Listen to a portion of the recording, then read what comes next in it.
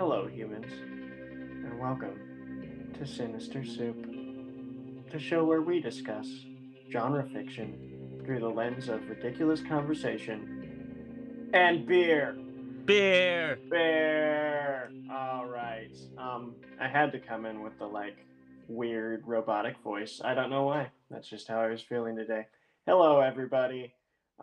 We have a podcast for you, as we always do. And as always, I am one of your hosts, Travis Vermolum. I'm the other one, Clay Vermolum.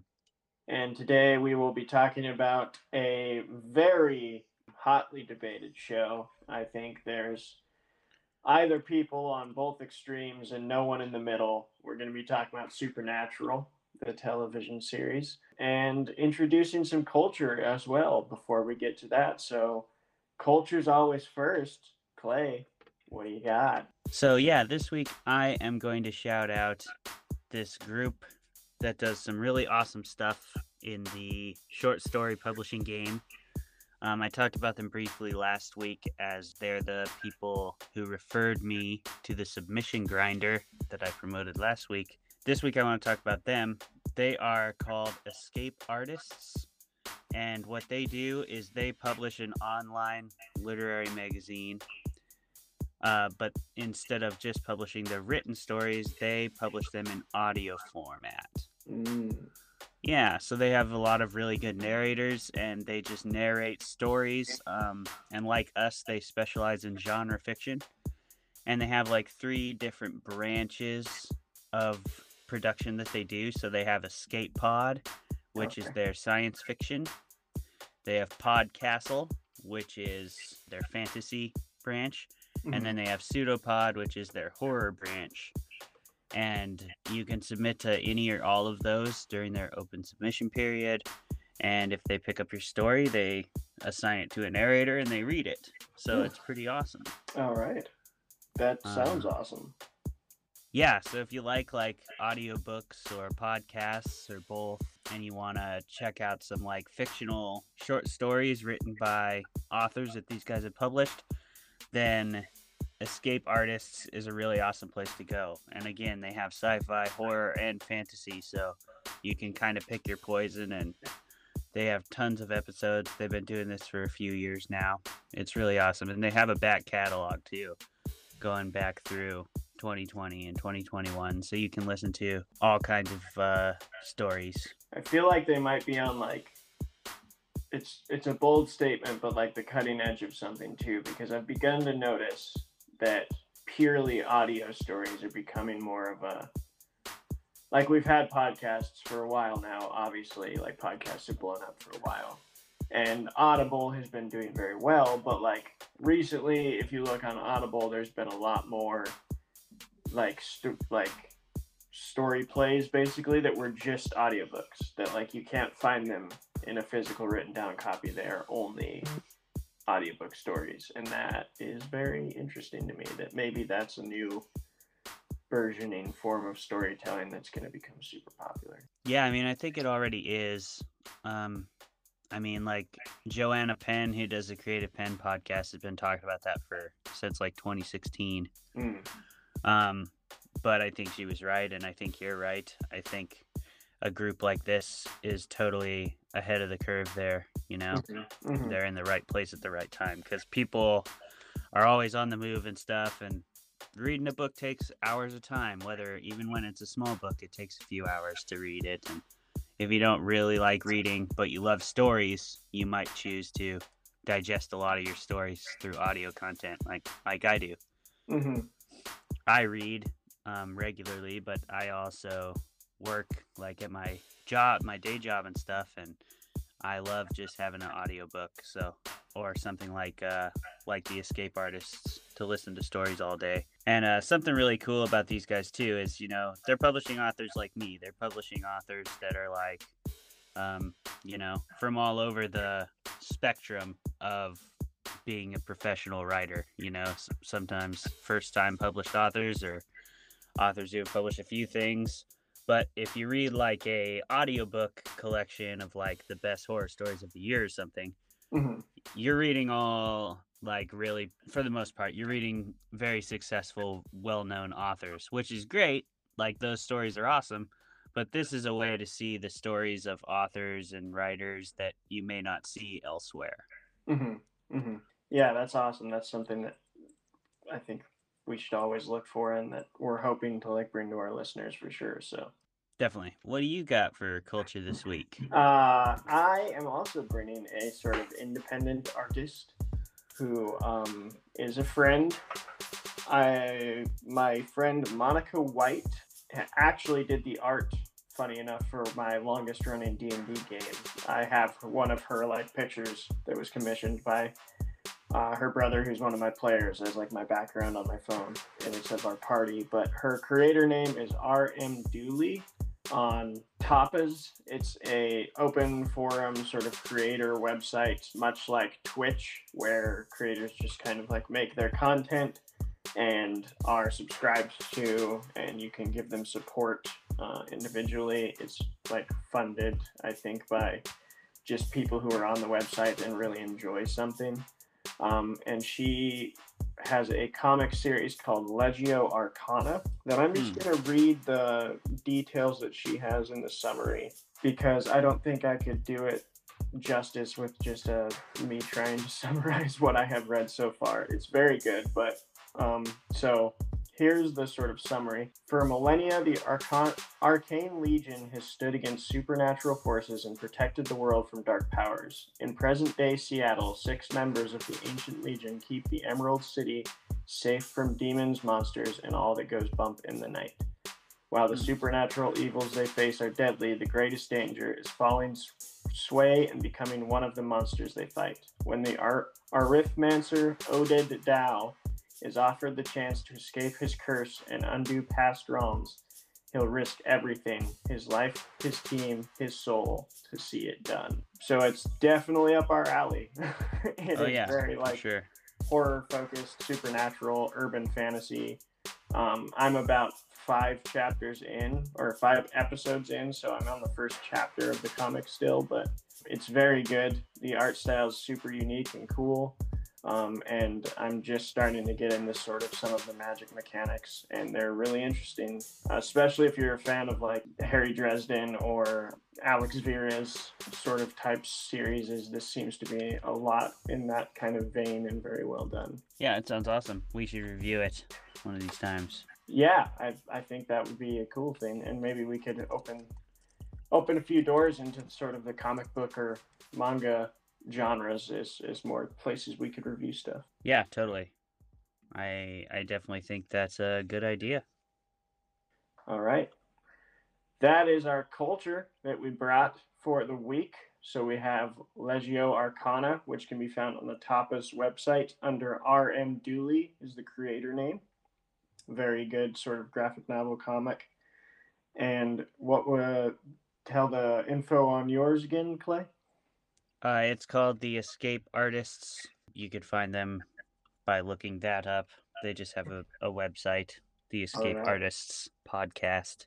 And then you can look up you can also look up the individual like genre podcasts that you're looking for if you want Podcastle, Escape Pod, or Pseudopod. Yeah. So those will be both great sources for independent content and exactly what we're kind of trying to promote here on the show. But now for our next segment, the main one, the meat of the meal. Unless you're vegetarian or vegan, then it's like the beans and protein base of the meal. Yeah. Yeah.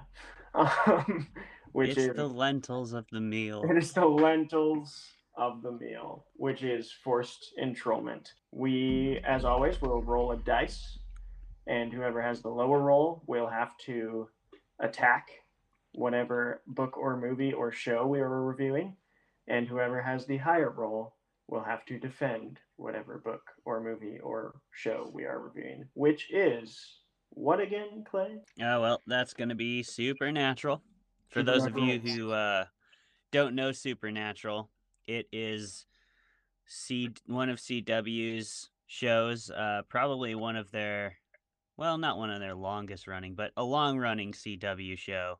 And the premise of it is there's two brothers, Dean and Sam Winchester, who are monster hunters. So it's kind of like an urban fantasy slash horror kind of tale. These brothers hunt everything from sexy vampires to demons and ghosts and werewolves. And I mean, honestly, if there is a mythical creature that is at all towards the surface, Hmm. Supernatural has probably had an episode where Sam and Dean fight it. They've they've done a good job of covering their bases on world folklore and doing a Hmm. lot of different creatures. So if you're like a monster geek, that's that's who it's for, is monster geeks. And yeah, I mean that's pretty much the premise. They fight monsters. They travel around. They listen to a lot of 80s hair metal. Yep. They have a cool car. They have a real neat car, Yep. and they like it a lot. All right. Well, before we roll, there will be a trivia question that will be asked. Yes. And whoever is successful in either answering it or not answering it, if the person who was asked does not answer correctly, the asker gets to roll with advantage, roll 2 dice, take the highest roll. And if the person who was asked is successful, that person gets to roll with advantage. So, my question to you, brother, and this will not be multiple choice because I'm pretty dang sure you would get it like right away if it was. So, throwing Okay. you a tough one.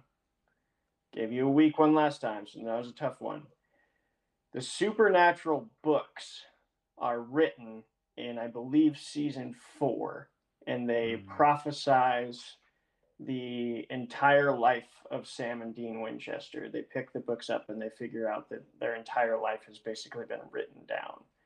That is later revealed to have been done by a man named Chuck Shirley, but he writes under what pseudonym?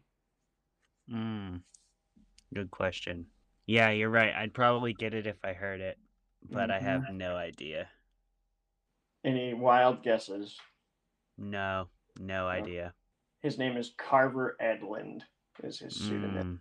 Mm. Yeah, Okay.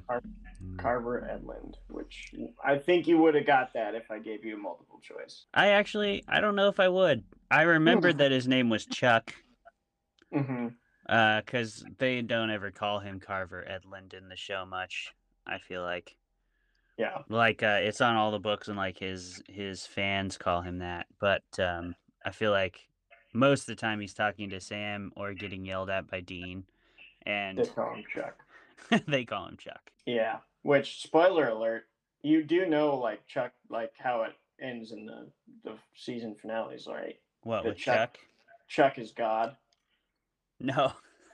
I did not know that Chuck was Yeah, God. Chuck was God the whole time. Oh boy. All All right, right, well, carry on. let's roll. Let's roll. Don't think I'm gonna beat that first one, but let's try. Yeah, I got a 19. 15.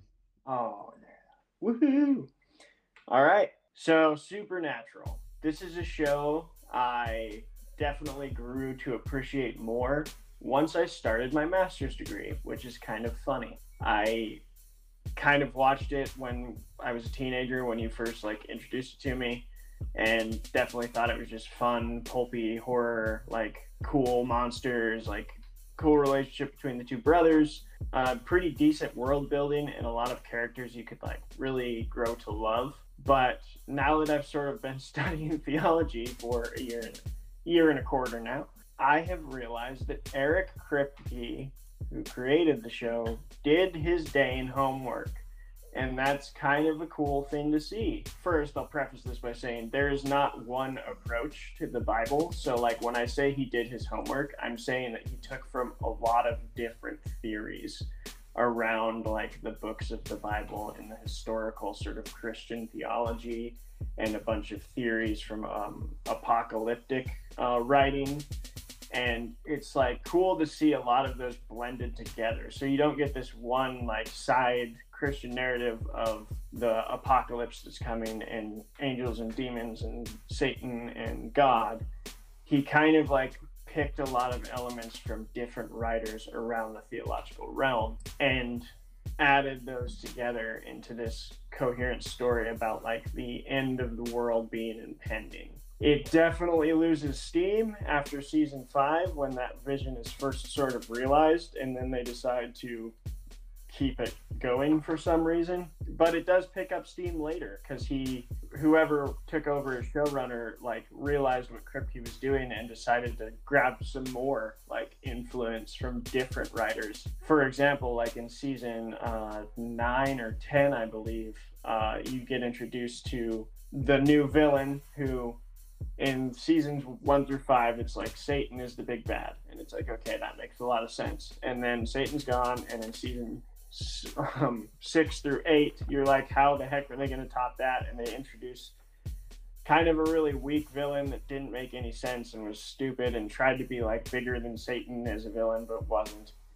But then they kind of recover by taking from this old theory of like, in the Bible, there's like, in the beginning there was nothing, but the original Greek word for a lot of that was chaos, and they introduced chaos as like a character, as God's sister. And it was like a really creative way that they took just that small translation thing that is so heavily debated in like the field that I'm studying and made it a narrative like tool. And chaos is often referred to like in the Bible, especially in the original Greek. And so that's kind of been a cool thing that I've begun to grow to appreciate, that on surface level the show does look like super CW-y, very like base teenage drama, kind of thin layer, very shallow, but you realize after a while that they did do their research and they put a lot of effort into creating storylines that drew on that sort of European Christian theological era of like writing. So yeah, they sure did that. The reason it looks like a surface level CW BS soap opera for Monster Geeks is because that is exactly what it is, with an ode to hair metal just, I don't even want to say peppered throughout it. It is like liberally doused upon the show. You could tell that as well as like an obsession with classic cars. Like this show is supposed to be happening in like what? In the modern day, right? But did you ever notice that like all over the place there's classic cars, like old cars? If you watch the early seasons especially of that show, it seems like they were trying to set it like back in the 80s or the 90s almost, with all the vehicles they had driving around. And not just the hunters, though. Hunters seem to like, I don't know if you're allowed to be a hunter unless you drive an old beater vehicle. I never saw a hunter who's driving like a 2009 Ford Escape. You know, everything was like from the 70s or from the 80s. Anyway, those aren't even like real gripes. My main problem with Supernatural is, well, I've always called it Dragon Ball Z syndrome, because Dragon Ball Z was supposed to be over after Frieza. Like, that was the complete storyline.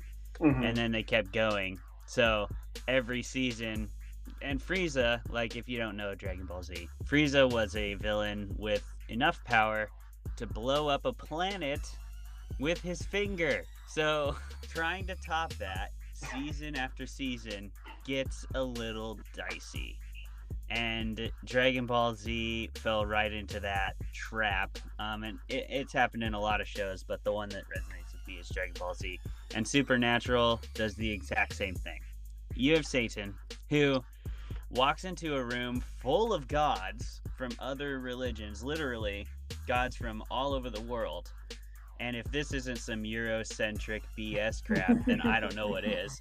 Satan, when he walks into a room full of like every Hindu god, every Buddhist deity, he walks right in and he literally, listeners, he literally snaps his fingers and like can just kill them, all of them. Like, we're talking about Kali, like god of war in the Hindu faith. And he just walks right in and just ices her, like no problem. She's just weak. Just no power whatsoever. But then Satan gets killed by like a human guy, and for the rest of the show they're trying to top him. And like I carried on because I think Supernatural was pretty much written through season 5 when Satan died. Like they had a really good fleshed out plot line for that part of the show. But after that, it felt like they were just scrabbling, just like Dragon Ball Z, to try to top it. And another big problem I have with it, and it's the same thing that happened to Dragon Ball Z, I hate when characters never actually die. I hate that. It takes all the suspense and all the drama out of a show. I think we looked it up, how many times Sam and Dean die throughout the entire run of Supernatural. That's 12 seasons, ladies and gentlemen. They die over 100 times apiece. Okay. Yeah. Which is just, it's a bit much. Not even Dragon Ball Z, I don't think, kills Goku that many times. And I they will kill say Goku 3 or 4 times a season. That number takes into account the time travel episode where like Dean dies like 60 times in one episode. He dies 26 times. It's 26 like a Groundhog Day episode, so that count isn't that fair. 26 times in one episode, yes. He dies over 100 times in the show. They have more too much. It's still too much. It's way too many times. Because by the time he dies the 27th time, I'm already like, well, Dean's not dead, so this entire episode is like these episodes that should be big deals, like when Sam or Dean die. That should be a really big deal episode, right? But it becomes a filler episode because you know it's not going to happen. It made me think like Bobby isn't even actually dead, you know? And that should have been a huge thing. And he's not, because they bring him back as a ghost. So it's like he's not really dead. He's still in the show.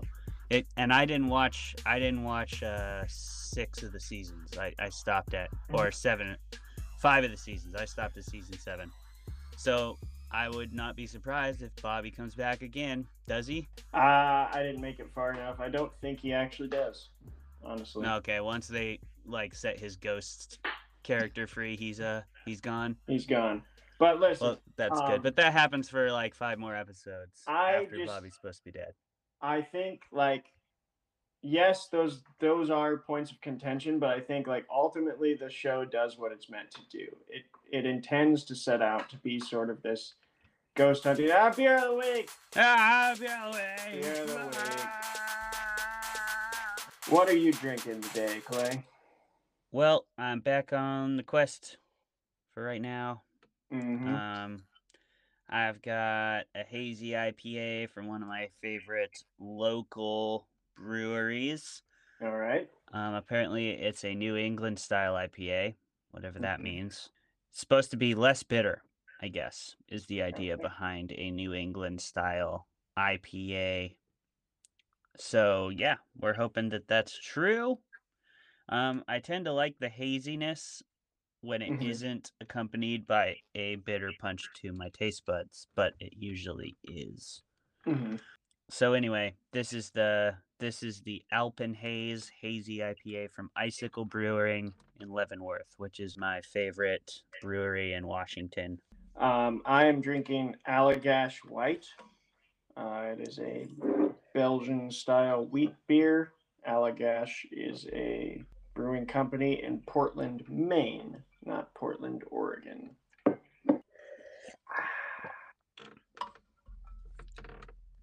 Well, I don't like it. Okay. Why not? It's very, hoppy's not the right word. It's very like citrusy, but too citrusy. I don't know why you get these beers with citrus. You never like them. I know. I don't either.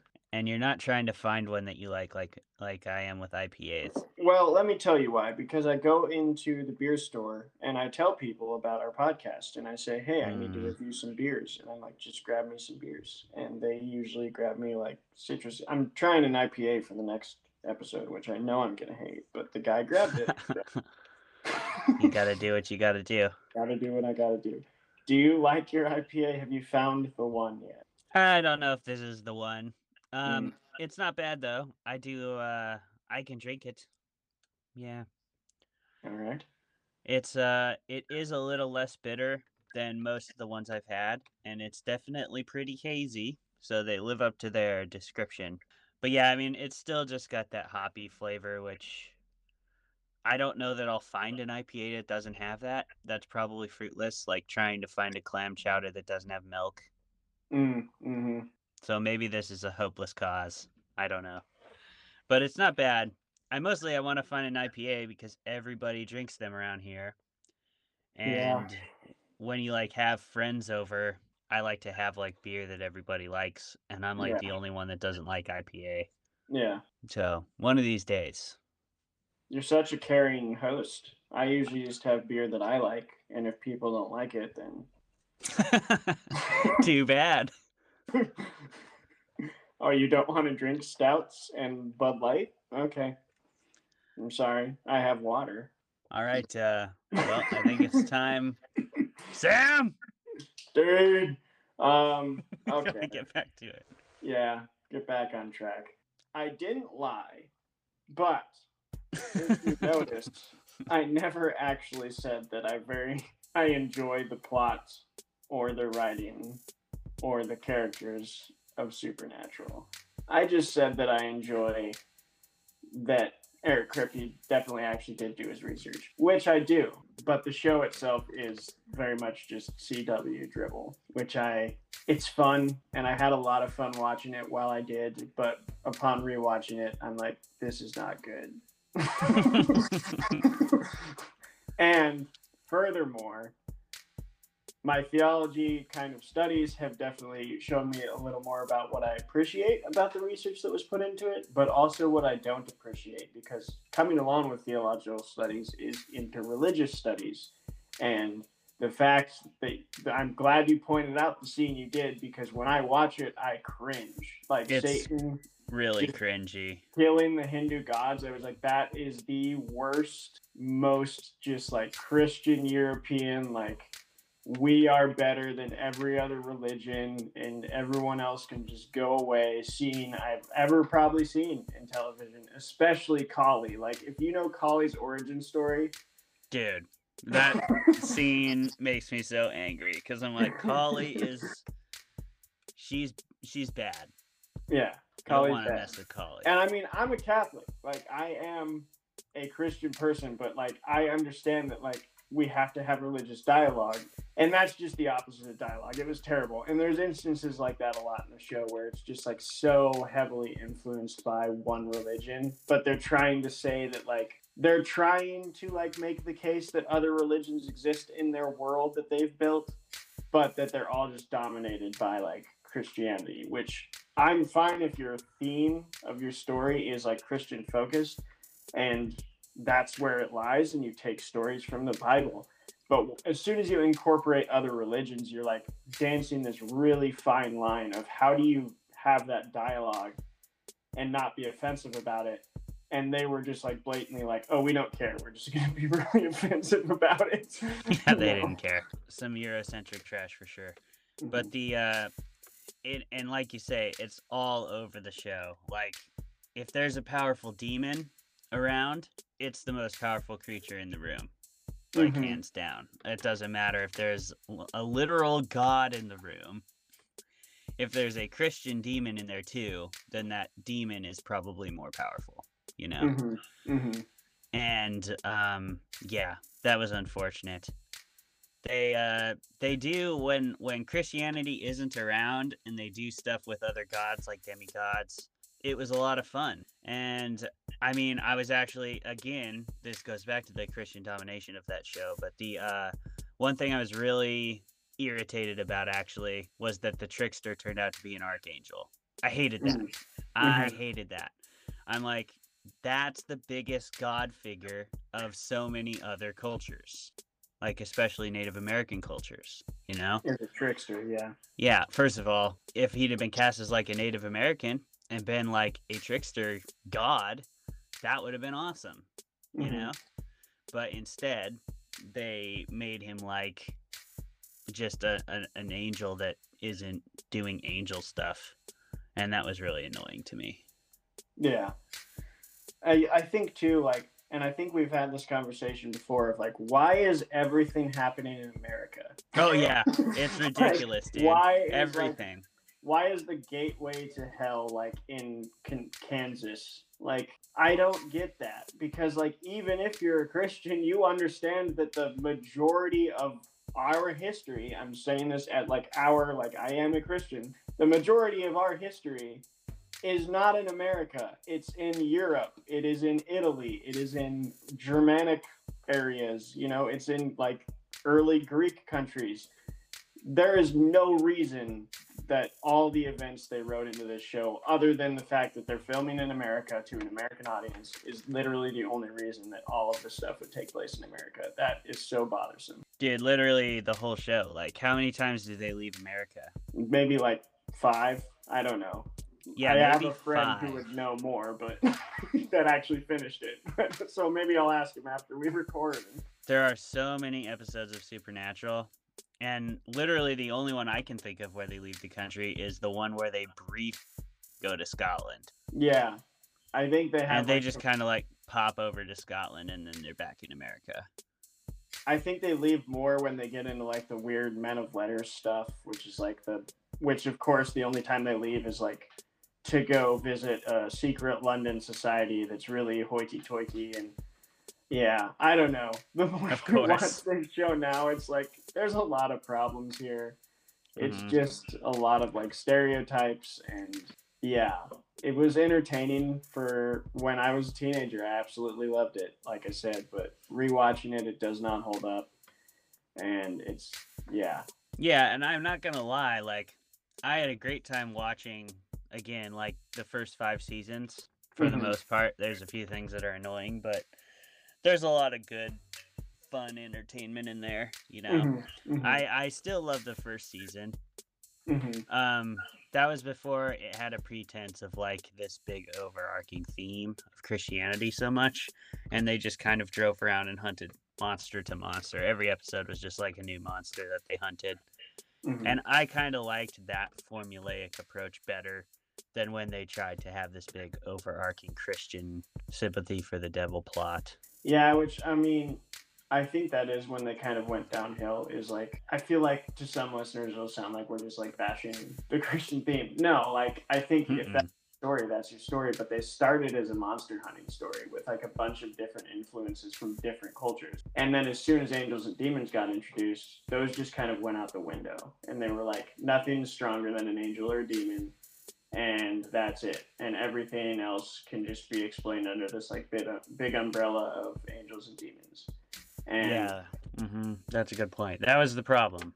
That was the problem. Like, if they would have stuck with, like you say, season 1 themes of like, we're going to explore a new monster from a different place, and they all kind of exist on Earth, and we're not going to try and explain that away with any kind of religion, I'm on board, you know, that's fun.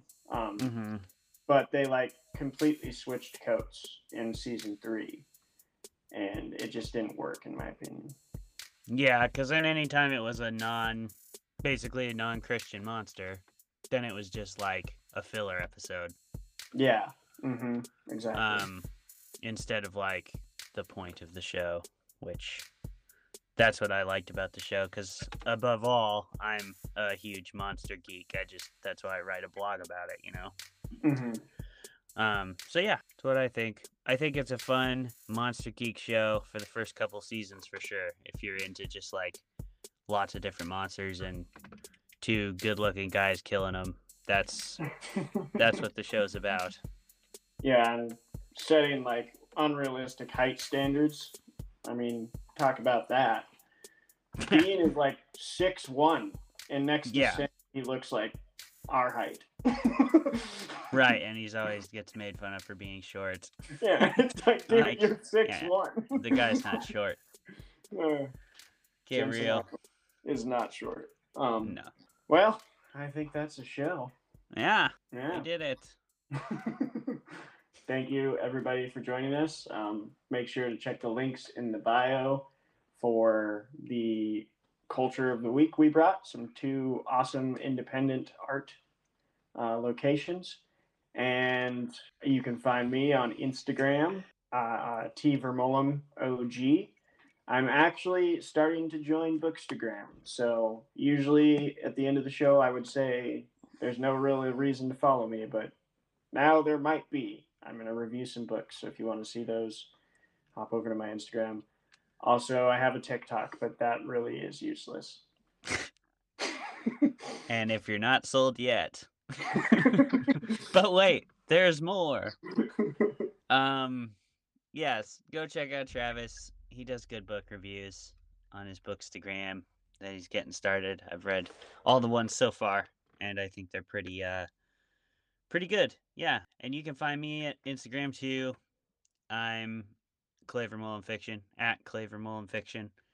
And then I'm on Twitter as at Clayton Vermollen. And you can find me at LinkedIn as well. Just Clay Vermollen. All that stuff will be down in the description of the episode. As always, I have been one of your hosts, Travis Vermollen. I've been the other, Clay Vermollen. And we are both still those people.